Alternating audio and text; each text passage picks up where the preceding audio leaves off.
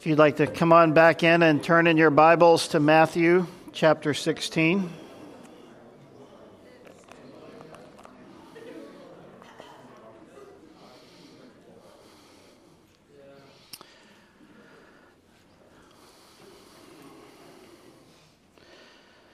So Matthew's Gospel, chapter 16. We are going to look at the whole chapter today, but we're going to read just down to verse 20 for the sake of context. So if you'd begin reading with me, we also have it here on the screen in case you don't have a Bible. Matthew chapter 16, beginning in verse 1. Then the Pharisees and Sadducees came and testing him, asked that he would show them a sign from heaven. He answered and said to them, "When it is evening, you say it will be fair weather, for the sky is red. And in the morning, it will be foul weather today, for the sky is red and threatening. Hypocrites, you know how to discern the face of the sky, but you cannot discern the signs of the times. A wicked and adulterous generation seeks a sign, and no sign shall be given it except the sign of the prophet Jonah." And he left them and departed. And when his disciples had come to the other side, they had forgotten to take bread. Then Jesus said to them, "Take heed and beware of the leaven of the Pharisees and the Sadducees." And they reasoned among themselves, saying, "It is because we have taken no bread." But when Jesus perceived it, he said to them, "O you of little faith, why do you reason among yourselves because you have brought no bread? Do you not yet understand or remember the 5 loaves and the 5,000 and how many baskets you took up, nor the 7 loaves of the 4,000 and how many large baskets you took up? How is it that you do not understand that I did not speak to you concerning bread, but you should beware of the leaven of the Pharisees and Sadducees?" Then they understood that he did not tell them to beware of the leaven of bread, but of the doctrine of the Pharisees and Sadducees. When Jesus came into the region of Caesarea Philippi, he asked his disciples, saying, "Who do men say that I, the Son of Man, am?" So they said, "Some say John the Baptist, some Elijah, and others Jeremiah or one of the prophets." He said to them, "But who do you say that I am?" And Simon Peter answered and said, "You are the Christ, the Son of the living God." Jesus answered and said to him, "Blessed are you, Simon Bar-Jonah, for flesh and blood has not revealed this to you, but my Father who is in heaven. And I also say to you that you are Peter, and on this rock I will build my church, and the gates of Hades shall not prevail against it. And I will give you the keys of the kingdom of heaven. And whatever you bind on earth will be bound in heaven, and whatever you loose on earth will be loosed in heaven." Then he commanded his disciples that they should tell no one that he was Jesus the Christ. Father, thank you for your word this morning and for the reading of your word. And as always, we look to you to be our guide and to be our teacher. And so we trust that you will speak to us because we have gathered here in your name, around your word, for the purpose of worshiping you and receiving from you. And Lord, I trust and believe that every person here and listening online is doing so because they are seeking you. And so we ask that you would reveal yourself to us in great power and in great wonder today. And we pray these things in the name of our Lord and our Savior, Jesus. Amen. So we're in a continuing situation here. Last week we had mentioned that Jesus had sort of left the main Jewish areas and he was now out in the regions of the the Gentiles. And it seems that the scribes and the Pharisees continued to sort of follow him around. They had their limits. They wouldn't go into certain regions, but they were following him around. And in this particular case, we remember at the end of the last chapter, he sent the multitude away and got into the boat and came to the region of Magdala. So right there kind of on the edge of Jewish Gentile territory. And then the Pharisees and the Sadducees, we see in verse 1, came and testing him, asked that he would show them a sign from heaven. Now, in many cases, in many situations, they had been with Jesus, witnessing what he was doing. They saw many signs and wonders. They saw the dead raised. They saw people whom they knew and the community knew were sick and were lame and were maimed and were blind. And they witnessed Jesus healing those people and doing miraculous things that only the Son of God could do. And yet they have come asking for a sign. The word translated sign here means much more than simply a miracle or a demonstration of power. It means a wonder by which one may recognize a person or confirm who he is. So when they asked him to do this sign, it wasn't just like asking a magician to do a trick and to entertain us. They were asking him to confirm who he was by doing a certain type of sign. And for them, that would have been something that was significant to them in the world of their understanding of God. And so Jesus answered and said to them, rather than just directly answering them, this is the way he pretty much does it, right? He answered and said to them, when it is evening, you say it will be fair weather, for the sky is red. And in the morning it will be foul weather today, for the sky is red and threatening. Hypocrites, you know how to discern the face of the sky, but you cannot discern the signs of the times. Now, today, of course, we're all kind of tied to our phones, right? We can't tell the weather unless we go to our weather app. Is this true? Okay. In fact, I just happened to see this week, I was looking on a website, I'm trying to help a person who's dealing with some addictions, and I was looking at some inpatient treatment options for him, and as I was looking at the conditions they treated, one of the conditions they treat, they called technology addiction.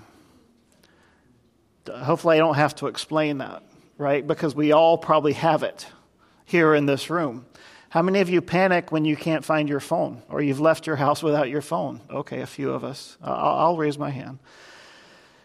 So at any rate, we can't tell the weather unless we have our weather app, right? But of course, they were people of agriculture. There was no weather people. There was no one paid to tell you what the weather would be like. It was just one day to the next, and they generally knew what the seasons brought. And so they would look up into the sky as the sun was rising or the sun was setting and try to ascertain what was happening. And so Jesus brought this to mind, and he says, you know, you can look up with your eyes and you can see what's happening in the heavens and on the earth, and you can discern what kind of weather it might be over the next few hours or for the next day. But he says, hypocrites, you know how to discern the face of the sky, but you cannot discern the face of the times. Now, what's more important, knowing what the weather is, or knowing what time it is according to God's clock, prophetically?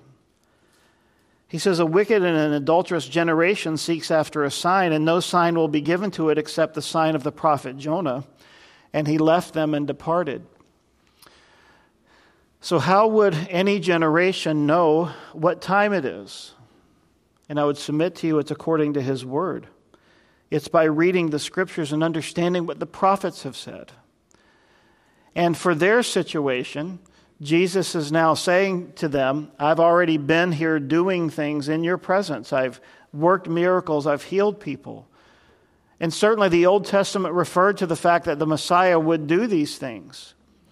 And Jesus is saying, you can look at the sky and tell what kind of weather is going to be coming the next few hours or the next day. And here I am, in essence, right before you. And you have witnessed and seen of everything I've done, and you've heard of it. The word has spread abroad of what I have done, and thus the large crowds of people following Jesus wherever he went.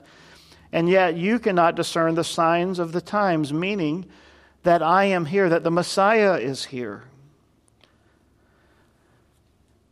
It's interesting, my wife and I were talking just the other day, and this is sometimes how things go in our house. One of us is reading the news on our phone because we can't stomach watching it on TV on pretty much any channel. And so we're reading our news, and then one of us will comment to the other about what's happening and read maybe a snippet or show a picture of a headline. And as we do that, we often look at one another and say, the end can't be that far away because of the craziness and the madness that's happening in our world right now.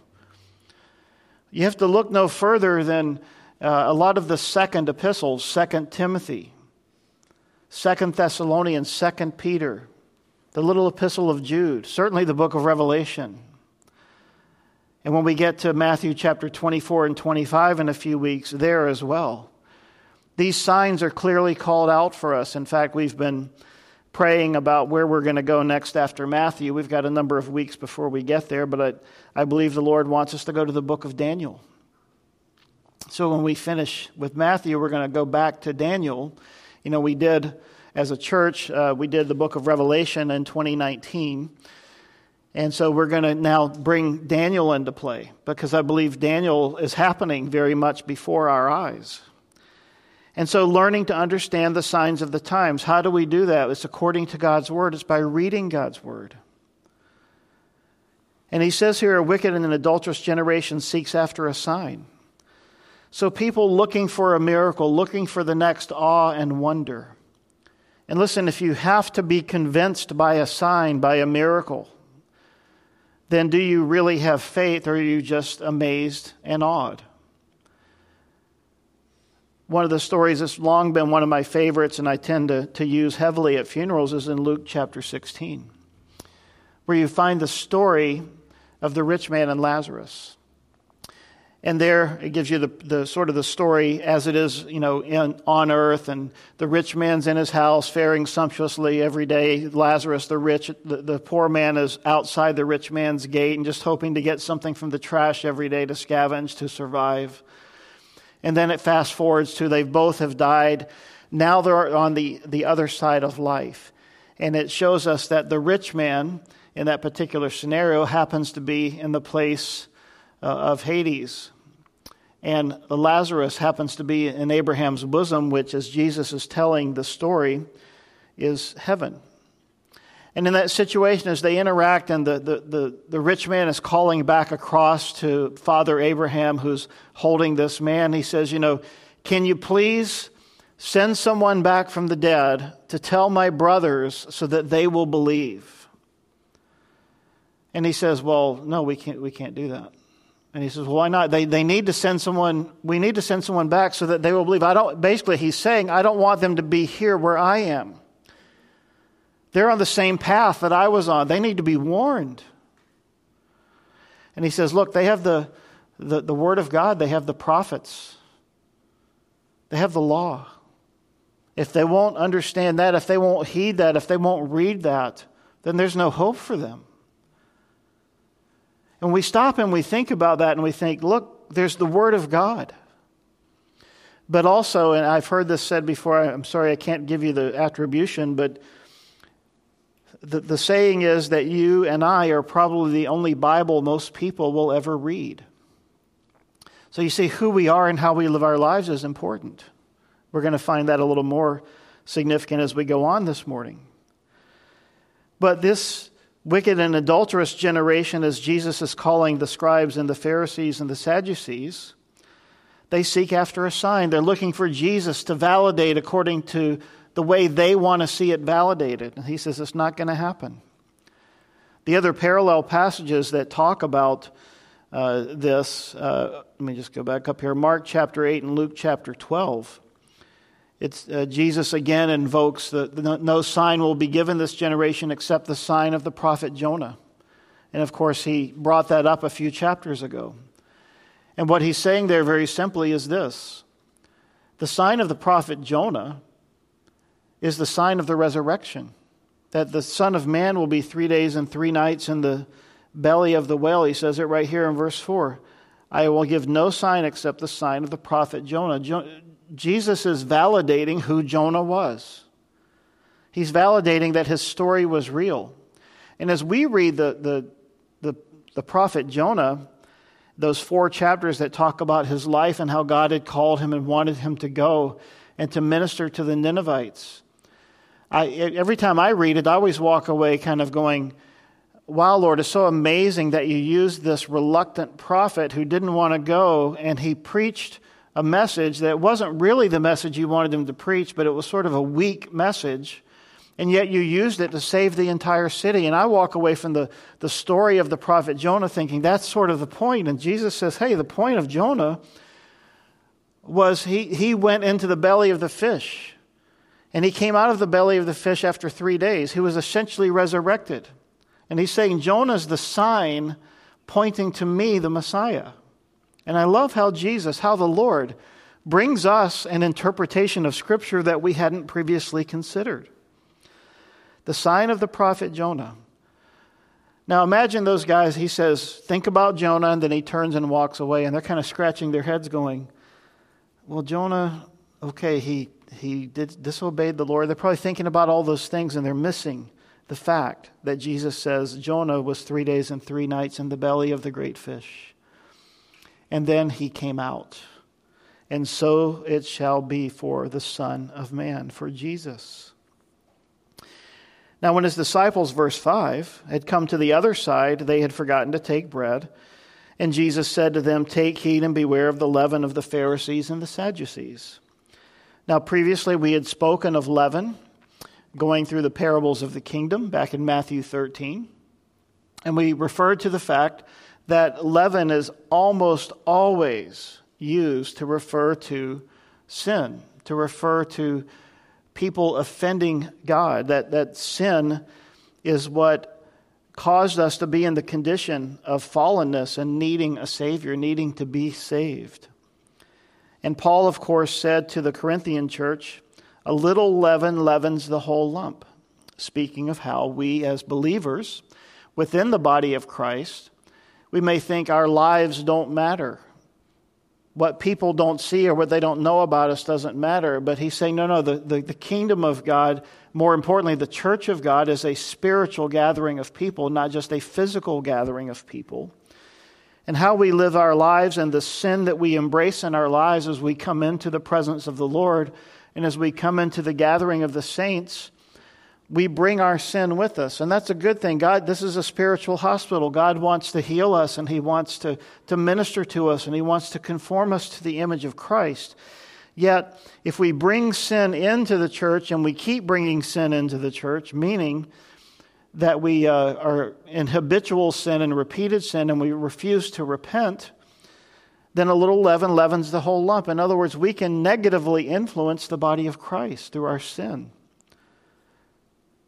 And he says here to describe to the disciples, take heed and beware of the leaven of the Pharisees and the Sadducees. Now, they had just had that interaction with them. The Pharisees and the Sadducees, they had different views on the law of God. They had different views about different things, meaning some believed only in the first 5 books of the law, the books of Moses, and they didn't accept any of the rest. They didn't accept the prophets. They didn't accept the Psalms. They said only the first 5 books are the Bible. And they have these different views, and yet we find them coming together to unify against Jesus. And as they're walking away, Jesus saying now to his disciples, beware and take heed of the leaven of the Pharisees and the Sadducees. And as was so often the case, they went, well, so he's upset because we forgot to bring bread to make the sandwiches. And that's what they're saying to one another. And Jesus was aware of it, and he heard them talking. He says, oh, you have little faith. Why do you reason among yourselves because you didn't bring any bread? Do you not yet understand or remember the 5 loaves of the 5,000 and how many baskets you took up? And isn't that just like us? Listen, I always think about these things. We read it and we think, duh, they should have gotten that. But listen, if I were there, I probably would have been with them going, maybe one of us should run out and get some bread, because obviously Jesus is upset about us not having bread. And he says, no, I'm speaking to you spiritually. I'm not speaking to you physically. And Jesus did this often, didn't he? Didn't he do this with Nicodemus? When he was speaking to Nicodemus, and he said, except a man be born again, he cannot enter the kingdom of God. And Nicodemus scratched his head and said, well, how do I go back into my mother's womb and get reborn? I mean, that doesn't make any sense. He's like, no, born again spiritually, born of the Spirit. And remember, Jesus said to Nicodemus in that exchange in John chapter 3, how is it that you are the teacher of Israel and you don't understand these things. A very similar thing here in Matthew 16:8. Oh, you of little faith, why do you reason among yourselves because you have brought no bread? Now, Jesus had said to them a number of times as a group of disciples, oh, you of little faith, or where is your faith? And we both take comfort from that because, again, that's where we often are. But at the same time, that was a rebuke of Jesus to them because they were constantly living in the physical realm, and Jesus was trying to point them to the spiritual realm. They were living in the realm of the flesh, and he was pointing them to the realm of the spirit. Oh, you of little faith, why do you reason among yourselves because you have brought no bread? Their little faith kept them from understanding his teaching and depending on his power to meet their needs. Let me say that again. Their little faith kept them from understanding his teaching and depending on his power to meet their needs. He says, do you not understand or remember the 5 loaves of the 5,000 and how many baskets you took up? Hey, fellas, remember? This was just like a week ago. Remember when we did that? Remember how cool that was? How we prayed and we held up the basket of the loaves and the fishes, and as we prayed and we gave thanks and we brought it down and we broke it, and then all of a sudden you guys had baskets. Where did those come from? Remember? And those baskets were full. Do you remember that? And as you took the baskets and you fed the 5,000 men besides women and children, probably the 15,000 or so people, every time a basket came back into your hand, it was full. Do you remember that? And we fed all 15,000 people. And what happened at the end of that, guys? Do you remember this? You had 12 baskets full. Remember, they were the size of an offering plate, kind of a basket, like a just a regular plate. And you guys had food to eat. Do you guys remember that? Or do you remember the 7 loaves of the 4,000 and how many large baskets you took up? Remember last week we looked at that and we said the word for baskets there was more like a large sort of a peck kind of a basket, like a laundry hamper. And we took up way more from feeding the 4,000, which was probably at least 12,000, than we did when we fed the 5,000. Don't you remember what God did? Don't you remember what the Lord did in our hands? Don't you remember as we stood there and we did this, we witnessed live the miracle of God, just like the feeding of the children of Israel in the desert? Don't you remember that? How is it that you do not understand that I did not speak to you concerning bread? I'm not talking to you about physical things. I'm talking to you about spiritual things. But to beware of the leaven of the Pharisees and the Sadducees, meaning their teaching, meaning their doctrine. Jesus will say to them a little bit later as we get to these things, as we continue in the Gospel of Matthew, that they would not lift a finger. They laid heavy burdens on the people, but they wouldn't lift a finger to help those people with those heavy burdens. They walked around in their religious garb and they looked down their noses at people. And they frowned upon people on the Sabbath as they were trying to simply eke out an existence and to make a living for themselves. And they would walk around and invoke the law on people. If their animal fell into the ditch on the Sabbath, they would say, you just got to leave your animal there and go get them the day after the Sabbath. And they were just very, very legalistic, and they sucked the life out of people. And they didn't come to bring the life of God to people. They came to lay the law of God on people and to restrict people and to draw them down rather than to build them up. Beware of the leaven of the Pharisees and the Sadducees. Why? Because their leaven, their doctrine, their teaching is not true. It's not real. It doesn't bring life. It doesn't bring hope.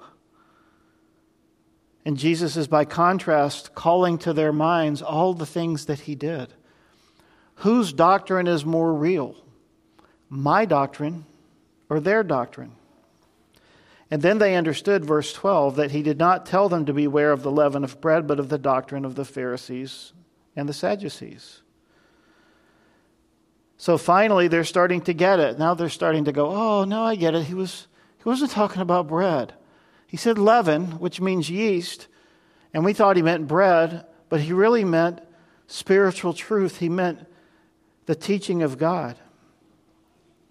So now as they continue to travel in verse 13, now they've worked their way up. If you were looking at a map, they've now moved north up to this region of Caesarea Philippi. And if you look on your map so you don't get confused in the back of your Bible, if you're looking at the map of Israel, remember it's about the size and the shape of the state of New Jersey. Jerusalem roughly being a little lower than halfway, they were up in the Galilee region. And they had been traveling around Galilee. Then last week they went out to Tyre and Sidon. Now they came back to Galilee. Now they're going up to the region of Caesarea Philippi. There's another region called Caesarea out on the coast by the Mediterranean Sea. But there's a region called Caesarea Philippi way up north, probably today in what's called Jordan, up by the headwaters of the Jordan River.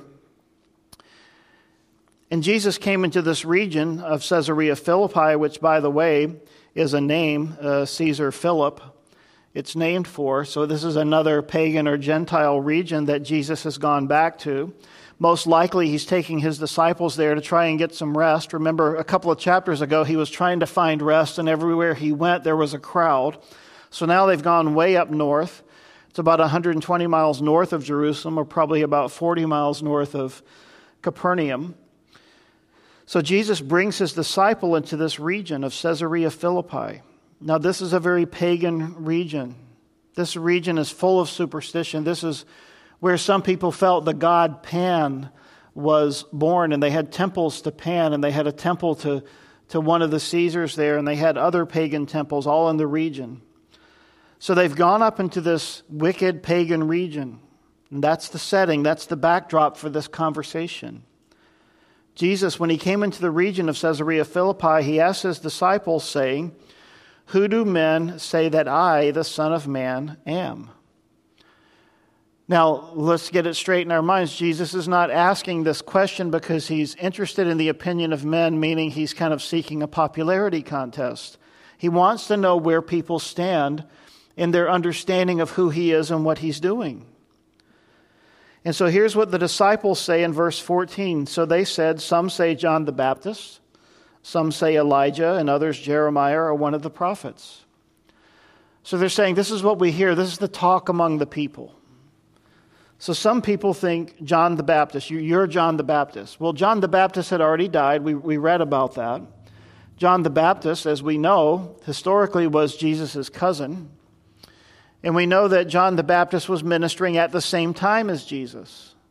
And we know as we read the story about John the Baptist that he was out in the wilderness by the region of Galilee baptizing people, a baptism of repentance. And his basic message was, repent for the kingdom of heaven is at hand.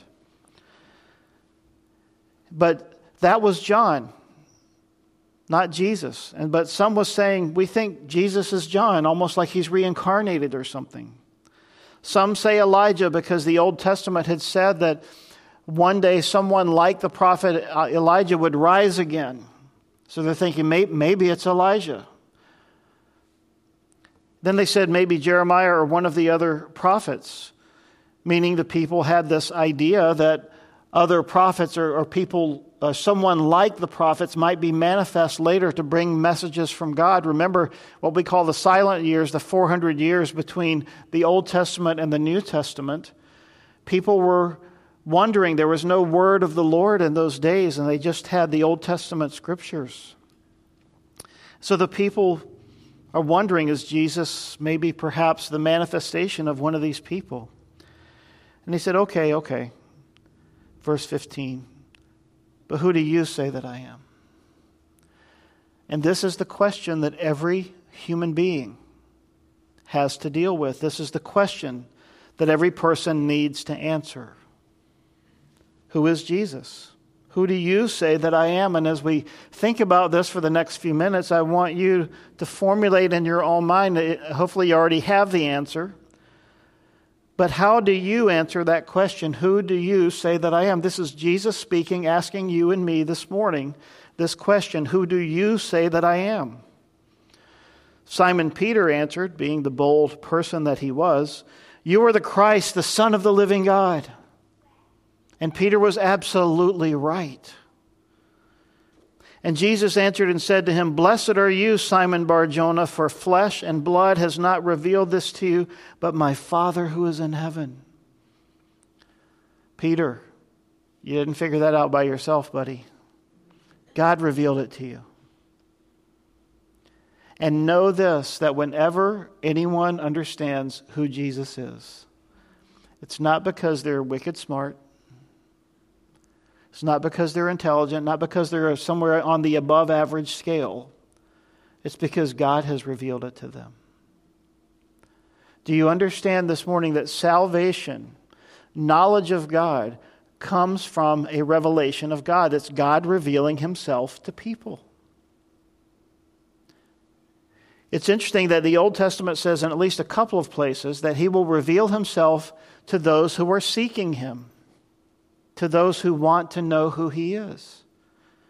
And when there's a genuine faith where there's somebody who's seeking, someone who wants to know Jesus, who wants to know the Lord, then God will reveal himself. But, you know, we hear stories all the time, and certainly in these last days we've been hearing of stories of people having dreams in the Middle East where in their dreams Jesus is appearing to them, and they never really heard of Jesus except through the Quran.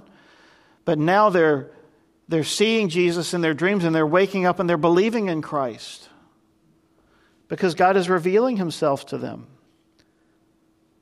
So Simon Peter said, "You are the Christ, the Son of the living God." And by the way, that's the only right answer to the question. So it's an open book test. Here's the answer.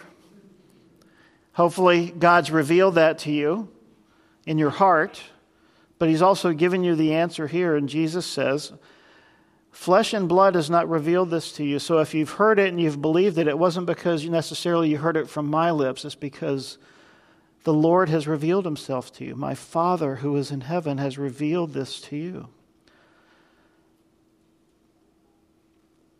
This was a gracious act of God, that God revealed himself to Peter. Now, this is in stark contrast to the doctrine, the leaven of the Pharisees and the Sadducees. These are people who were allegedly seeking God, but they couldn't find him. They were reading his word. They'd memorized his word. Remember the Pharisees and the scribes in particular were the people, they were the copyists of the law. I don't know if you've ever had the privilege in your life of copying something over and over and over. It's a great learning technique. But once you do that, it kind of sticks. It kind of goes through that mechanism of your hand and you're writing it on the paper, and it's kind of just going into your brain and it's getting etched in your brain as you're writing it on the paper. These people knew the Word of God, and yet they didn't know God. And I say to you that you are Peter, and on this rock I will build my church. And the gates of Hades shall not prevail against it. One commentator brought this out. It was probably within sight of Caesar's temple that Jesus announced the surprise. He would not yet establish his kingdom, but he would build his church. If anyone else asked, "Who do men say that I am?" we would think him either mad or arrogant. But in the case of Jesus, a right confession of who he is basic to salvation. His person and his work go together, and they must never be separated. You are the Christ, the Son of the living God. And so God had revealed himself to Peter. And Jesus, as he says this here, "You are Peter, and on this rock I will build my church." The first time Jesus, by the way, has mentioned the church in the Gospels is right here in Matthew 16. And the gates of Hades shall not prevail against it. When Jesus says, "on this rock," this has become a point of great contention among people in the church. Of course, the Catholic Church has taken this to mean that Peter himself was the rock, and he was the one upon whom Jesus would build his church. So if we stop and think about that, he's saying, upon this man, upon this person, I'm building my church. This human being, this frail, flawed, sinful human being. And I don't think that makes any sense. And I think the language helps us. The Old Testament scriptures recognize the rock as a symbol of God. Over and over in the Old Testament, and we could do a whole study here of where does it say things like, "The Lord is my rock and my fortress" in Psalm 18, or who is God except the Lord? Who is a rock except our God? But let's investigate the Greek words that the Holy Spirit led Matthew to use here. Thou art Petros, a stone, and upon this rock, Petra, a large rock, I will build my church. What is the Petra? And I believe, and I think the majority of people, at least in what we might call evangelical Christianity, believe that we're talking here about the confession of Peter. What he said, which was, you are the Christ, the Son of the living God. Upon that rock, upon that confession, I will build my church. And you say, well, where do you get that from? Let's look a little bit further in the Scriptures in 1 Corinthians chapter 3, verse 11. Paul wrote, for no other foundation can anyone lay than that which is laid, which is Jesus Christ. Ephesians 2:20, having been built on the foundation of the apostles and the prophets, Jesus Christ himself being the cornerstone. Acts chapter 4, and these are just a few places. Peter's preaching, and it says, let it be known to you all and to all the people of Israel that by the name of Jesus Christ of Nazareth, whom you crucified, whom God raised from the dead, by him this man stands here, meaning the man who was healed. And he says in Acts 4:11, this is the stone which was rejected by you builders, but which has become the chief cornerstone. Nor is there salvation in any other, for there is no other name under heaven given among men by which we must be saved. And we could go on and list many other scriptures. That's only 3. Jesus Christ himself being the cornerstone, being the rock. And that fits perfectly with what Peter said, that you are the Christ, the Son of the living God. Upon that rock, upon that confession, I will build my church. Not upon a flawed man, but upon the truth, upon the confession of who Jesus is. And he says, and I will give you the keys of the kingdom of heaven, and whatever you bind on earth will be bound in heaven, and whatever you loose on earth will be loosed in heaven. People again look at this passage and they think Peter was, quote, given the keys. In fact, if you look at the symbology of the Catholic Church on the large hat, I'm sorry I don't know the name of it, that the Pope wears, you'll see the symbols of keys. And it's based on this passage of Scripture. And Jesus is using this analogy here because keys are a symbol of authority, a symbol of power. And as he speaks here of this issue of binding and loosing, this was a common thing in their day, that it just means approving and disapproving. And this is what happens in our courts all the times. Things are bound and loose. Interpretations of the law are given. For example, somebody wrote in one of the commentaries, it was very interesting reading, that what happens if your dog dies on your doorstep? Is your house clean or unclean? Because a dog was an unclean animal. And so their rendering or their binding and loosing would have been, if his head and his nose was pointing into the house, it would have been declared unclean. But if his head or his nose was pointing away from the house, it would have been clean. And this is the kind of nonsense that they would rule on so that you could be declared clean or unclean. And Jesus is saying here, that stuff doesn't matter.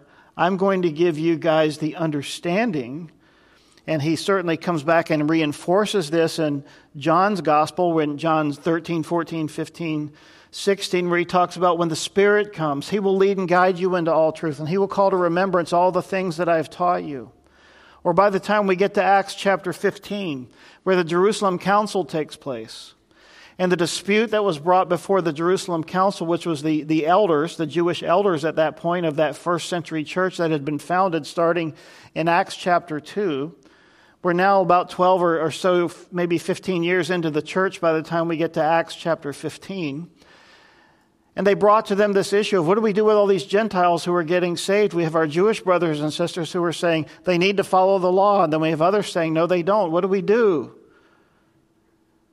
And so this idea of the keys to the kingdom and binding and loosing, that's what was happening. And when that Jerusalem council ruled, they said, look, stay away from things strangled and adulterous situations, but basically just follow the Lord. We're not going to lay anything else on you. We're not going to lay on you a circumcision and that you must follow the law and all the other things from the Jewish law. That's the old covenant. We're now under a new covenant. And so they're now bringing in interpretation, bringing in understanding. And so Jesus saying here, I will give you the keys of the kingdom. I will give you the symbols of authority. And I will be giving to you guys to establish the church and the foundation of the church. And I think it's unanimous in everything I read and studied that the apostles were the ones who were given this. In the book of Ephesians, as we read just a few minutes ago, having been built on the foundation of the apostles and prophets, Jesus Christ himself being the chief cornerstone. Then Jesus commanded his disciples that they should tell no one that he was Jesus the Christ. He didn't want them to tell people yet, because he's still on his way to Jerusalem. His ministry's not over. He couldn't handle crowds that were bigger than what they were already handling. It wasn't yet his time, a common theme. And so as we continue, we come to verse 21, and he says, from that time Jesus began to show to his disciples that he must go to Jerusalem and suffer many things from the elders and the chief priests and the scribes, and be killed and raised the third day. Then Peter took him aside and began to rebuke him, saying, far be it from you, Lord, this shall not happen to you. Now, thinking for just a moment about the answer to that question, who do you say that I am? I don't want us to miss this point this morning before we move on. That is the point, that is the question where people get it wrong. It's where the cults get it wrong. The Jehovah's Witnesses and the Mormons get the answer to that question wrong. Because when you ask someone, who do you say Jesus is, if they give you an answer other than what has been revealed to us here in this passage of Scripture, it's the wrong answer. It's not who Jesus is. And when people get it wrong, when they don't understand who Jesus is, everything else is wrong.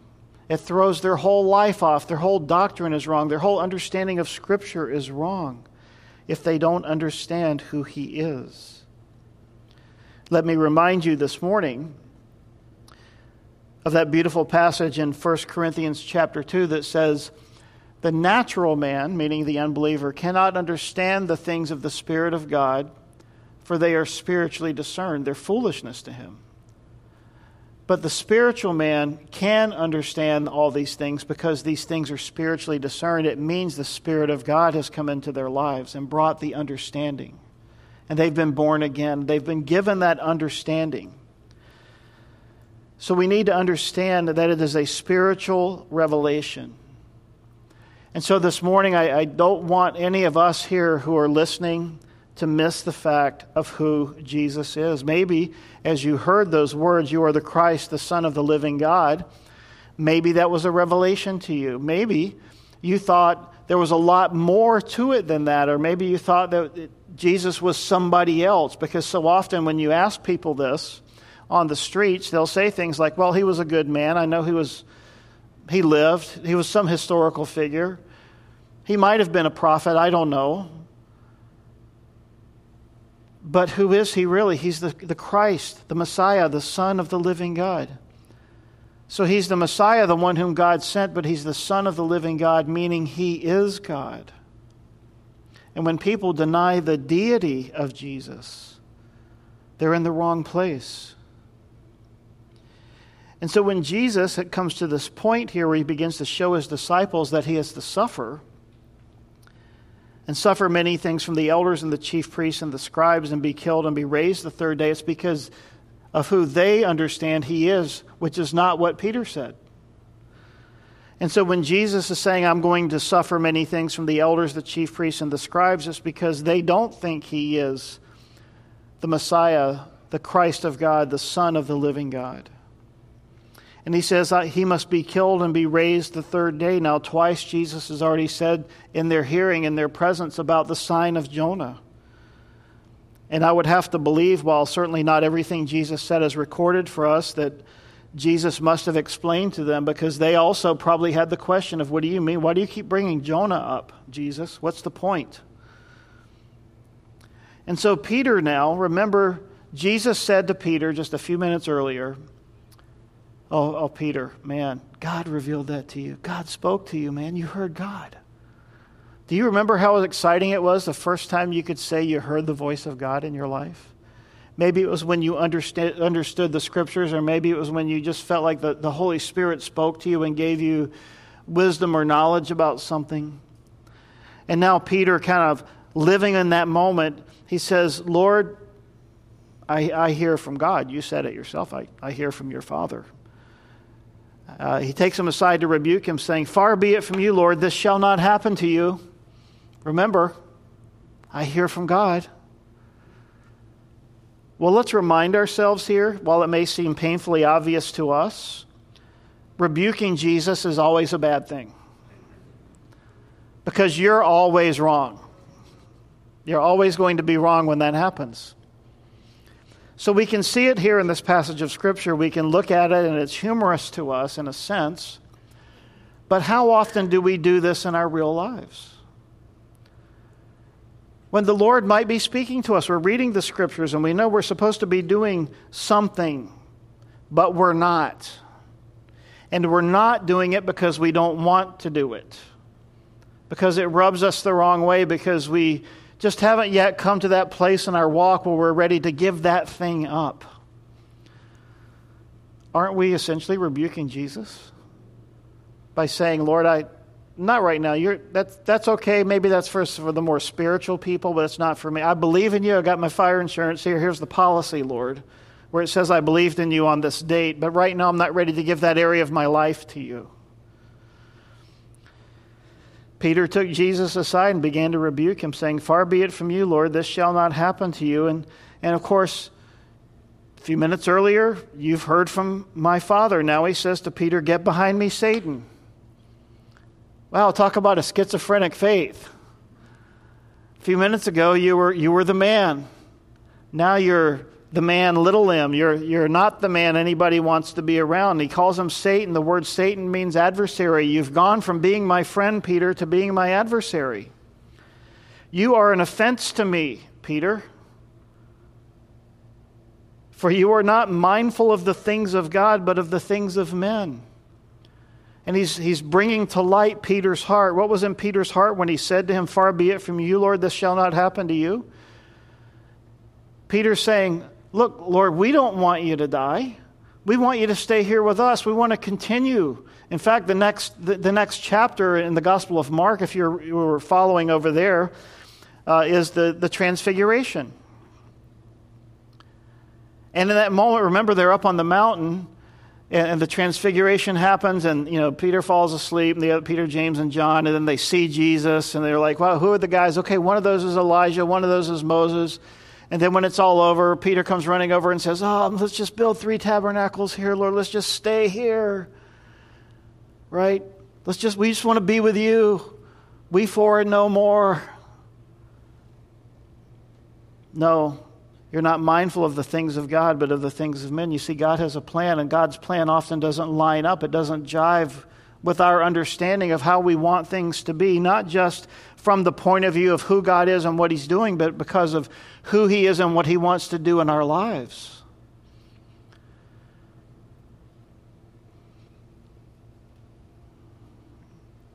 Whenever I get to interact with people and we talk about family and whatnot, and they say, where's your family? And we start talking about how our kids are scattered all over, in Dallas and in Seattle and in Italy. And, our grandkids are being born and brought up without us. And, they only know us as the FaceTime grandparents. And, don't you want your kids to be there with you? And yeah, of course we do. Don't we want to see those grandkids grow up? Of course we do. But you know what I want more? And I mean this with all my heart. I want them to follow God. And if God says, my assignment for you, Landon and Rachel, is to be in Italy and be over there ministering to those people and taking the Word of God and the gospel to them and building my church, then that's okay, because you know what? I will see them on the other side, right? I'll be with them in heaven. I want to be with them now in the worst way. There are many tears shed that we can't be together. But what Jesus wants is the most important thing. And when we fight against the will of the Lord in someone's life, then we are fighting against God, and essentially we are rebuking Jesus. And we don't want to be on that side of things, do we? You are an offense to me, for you are not mindful of the things of God. You see, that's what he wants for us. He wants us to be mindful of the things of God. What are the things of God? Well, they're found in his word.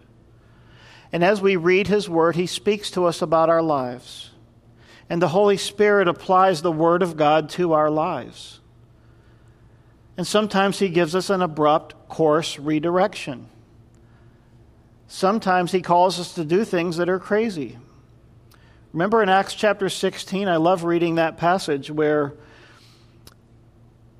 Paul and his party were there, and they were trying to decide where they go. And as you read it, it says, well, we wanted to go this way. We wanted to basically go north, but the Holy Spirit didn't permit us. We wanted to go, east. We couldn't go there. We wanted to go south. We couldn't go there. But the Holy Spirit basically kind of forced us sort of northwest. And the way it happened was that night in a dream, the Lord spoke to him, and there was a man of Macedonia saying, come over here and help us. And so he wakes up the next morning. He's going, well, that door is closed, that door is closed, that door is closed. I had this dream. Are dreams even legit? I don't know. But it seemed to be the Lord. And so he tells his friends, and they sort of go, okay, well, it seems like the Lord's directing us. So that they go, and all of a sudden their journey just happens. Their journey was prevented and hindered in all the other directions. And we look at something like that and we say, that's crazy. God can't possibly lead like that today. And I'm going to tell you that he does. He's done it to me. And I've seen him do it in others' lives. And he leads us, and he guides us, and he led them there. And what happened? They walk into the region of Macedonia, into the foremost city, which is the city of what? Philippi. And as they walk in, Paul did what he always does. He goes to say, where's the tabernacle? Where's the synagogue? Well, there's not even 11 Jewish men in the city, which was the minimum requirement to have a synagogue. So he says, well, we know what the law says. If there's no synagogue, then people meet near the closest body of water, which is a river. Where's the river? Oh, it's over there. Okay, he goes down there. What does he find? A group of women worshiping the Lord together. And he walks down and just begins to share the word of the Lord. And this lady, Lydia, gets saved. And he says, why don't you come to my house and stay? Because she was a woman of means. And as she brought him there, her whole household got saved. The Philippian church gets established. And they go out preaching the gospel in the streets of Philippi. And then they get thrown in jail for preaching the gospel. And as they're in jail about midnight, the Lord delivered them. Remember, as the Lord shook the foundation, and Paul and Silas are there. And what happened in that moment? Their shackles fell off. The doors, burst open, and they could walk out of there if they wanted to. But the jailer, who would have been killed, who would have suffered their penalty if they had escaped, comes running in, falling down before them, first checking to see if they're there, because that was certain death for him. And he comes in amazed at what's just happened, because he saw the earthquake, he felt it, and he walks in. And Paul and Silas had been singing praise to God all night, and he was probably like, can we please shut these guys up? And God moves in this miraculous way. And what happens in that moment? He falls on his knees and he says, sirs, what must I do to be saved? And another soul's not only added to the kingdom of God, to the church of God, but added to the Philippian church. And then he takes the boys to his house and he cleans up their wounds, and his whole household gets saved. And it's all because they couldn't do what they wanted to do back on the other side. They couldn't go north. They couldn't go west. They couldn't go south. And the Holy Spirit forced them to go in one direction, which wasn't their plan. And you understand that God has a plan that goes beyond what you and I can understand. God doesn't reveal the plan to us. He reveals the next step to us. Amen? Do you understand this? So stop fighting against God. We want to be mindful of the things of God, but we don't want to be mindful of the things of men. Too often that's what we do. And then he says in the final verses here, Jesus said to his disciples, if anyone desires to come after me, let's stop right there and ask the question, do you desire to come after him? Do you desire to follow him? Do you truly desire to follow him? Because the next words are harsh to our ears. Let him deny himself and take up his cross and follow him. Don't we live in a generation, don't we live in a time where more than any other time, our selfishness and our self-centeredness is promoted, it's heralded, it's held up as an idol? I mean, isn't this what gay pride is all about? Be who you want to be. Lift yourself up. Become the best version of you. Be who you want to be. You've got to deny yourself, take up your cross, and follow him. That's what he said here. If anyone desires to come after me. You see, this is the cost of discipleship. This is the cost of following Jesus. Here's the different approaches. Deny yourself as opposed to living for yourself. Taking up your cross, meaning ignoring the cross. We'll talk about that in a moment. Following Christ versus following the world. Losing your life for his sake versus saving our lives for our own sake. Forsaking the world or gaining the world. Keeping our soul or losing our soul. Sharing his reward and glory or losing his reward and glory. You see, these are the contrasts between coming after him and we have to deny ourselves, take up our cross, and follow him. One person said it this way, hopefully it will be helpful. To deny self does not mean to deny things. It means to give yourself wholly to Christ, to share in his shame and death. Paul described this in Romans 12 and Philippians 3, as well as in Galatians 2:20. To take up a cross does not mean to carry burdens or to have problems.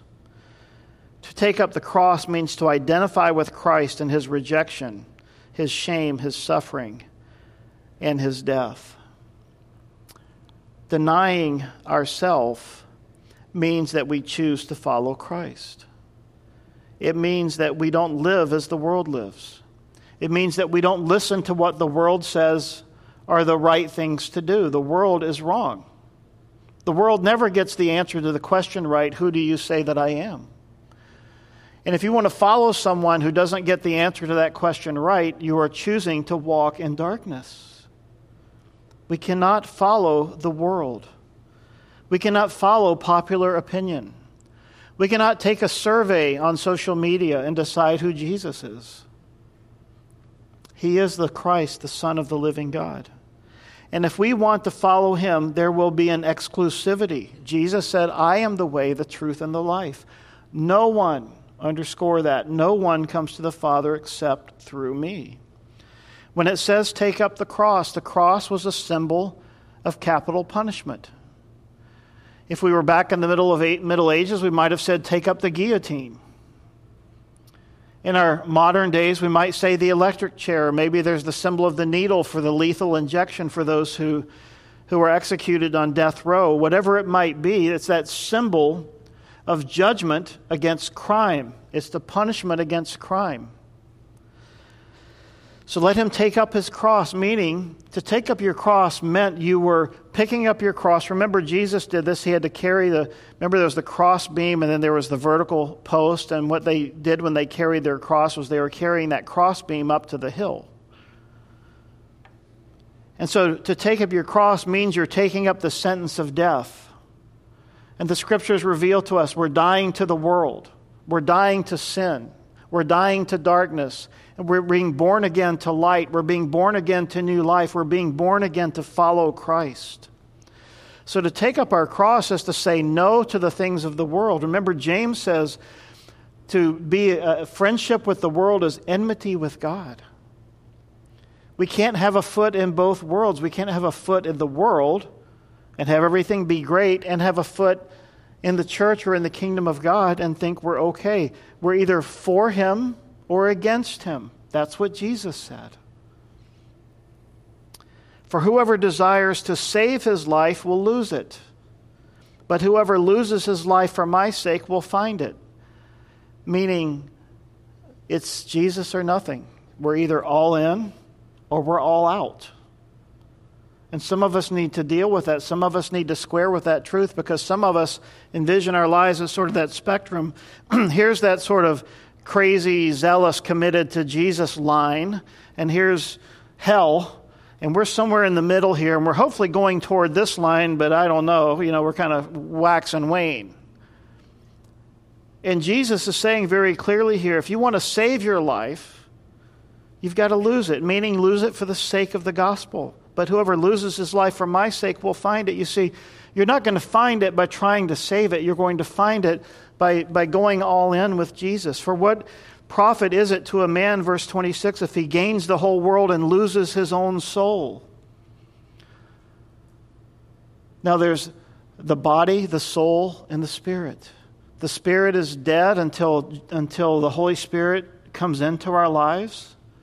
That's the being born again by the Spirit that Jesus talked about. Every person, every human being is born with body, soul, and spirit. The spirit's dead and it's dormant until Jesus comes in. The body's alive. That's the part we see. That's that beautiful face of that baby.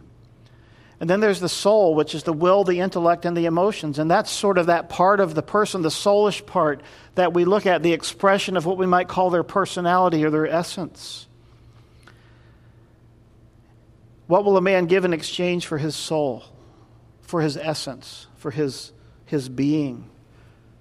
For the Son of Man will come in the glory of his Father with his angels, and he will reward each according to his works, I believe referring to the second coming of Christ, when that happens at the end of the time of the tribulation. And then he says here, and we'll come back to this next week, assuredly I say to you, there are some standing here who shall not taste death till they see the Son of Man coming in his kingdom. In the next section, at least in Mark's gospel, you come into, again, the transfiguration, and I believe that's what he's referring to, but we're not going to spend time on that this morning. So the Son of Man coming in the glory of his Father with his angels. Jesus is coming again. And we will receive our rewards when we meet him. When we read these verses in the Scriptures, there's so many. 1 John 3 is always a favorite. When we see him, we will become like him because we'll see him as he is. You see, that's the goal, right? To be like him, to be formed into his presence. We desire to be conformed to the image of Jesus Christ. Or back as it says in verse 24, if anyone desires to come after me, you see, who do you say that he is? And do you desire to come after him? Those are the questions you need to answer. Those are the questions every person needs to answer. There's certainly the questions that every Christian has to answer. If you've answered the first one, yes, who do you say that I am? That you believe that he is the Christ, the Son of the living God, but you've kind of, I don't know about that coming after him part because there's a big cost to that. Well, then you got to square with that. You need to get in the presence of the Lord and pray about that and say, Lord, speak to me about this. Who do you say that I am? And do you want to come after me? Every person has to answer those questions. What is your answer? Lord, we love you. We bless you this morning. Thank you for speaking to us, for ministering to us. And Lord, we want to follow you. And Lord, it's hard. We struggle. We struggle with our flesh. We struggle with the world. We struggle with all these things. But Lord, speak to us and show us the right way. Show us how to follow you, Lord. Show us how to live for you. Show us how to let go of the things that are so precious and important to us. Reveal those things to us, Lord. And show us what it means to let go so that we can follow you. Show us what it means to find our lives by finding and following you. Lord, that's what we want. And I believe in my heart of hearts that every person listening this morning wants to follow you. So Lord, take the weakness of our faith and maybe the weak understanding we have, Lord, and this morning bring us some maturity. Bring us some understanding. And give us resolve, Lord, and show us how to walk in the newness of life. And Lord, because all these things are blessings that you want to give us. Lord, too often we're just holding on too tight to the world. Lord, we want to follow you. We want to be close to you. We want to be conformed to the image of Christ. And Lord, we look forward to that great day in heaven when we shall see you face to face. And we shall become like you. And this struggle, this striving will be over. And it will be made complete. Until then, Lord, fill us with your Holy Spirit and give us a passion and a zeal for you, Jesus. And we pray these things in Jesus' name. And all God's people said, amen.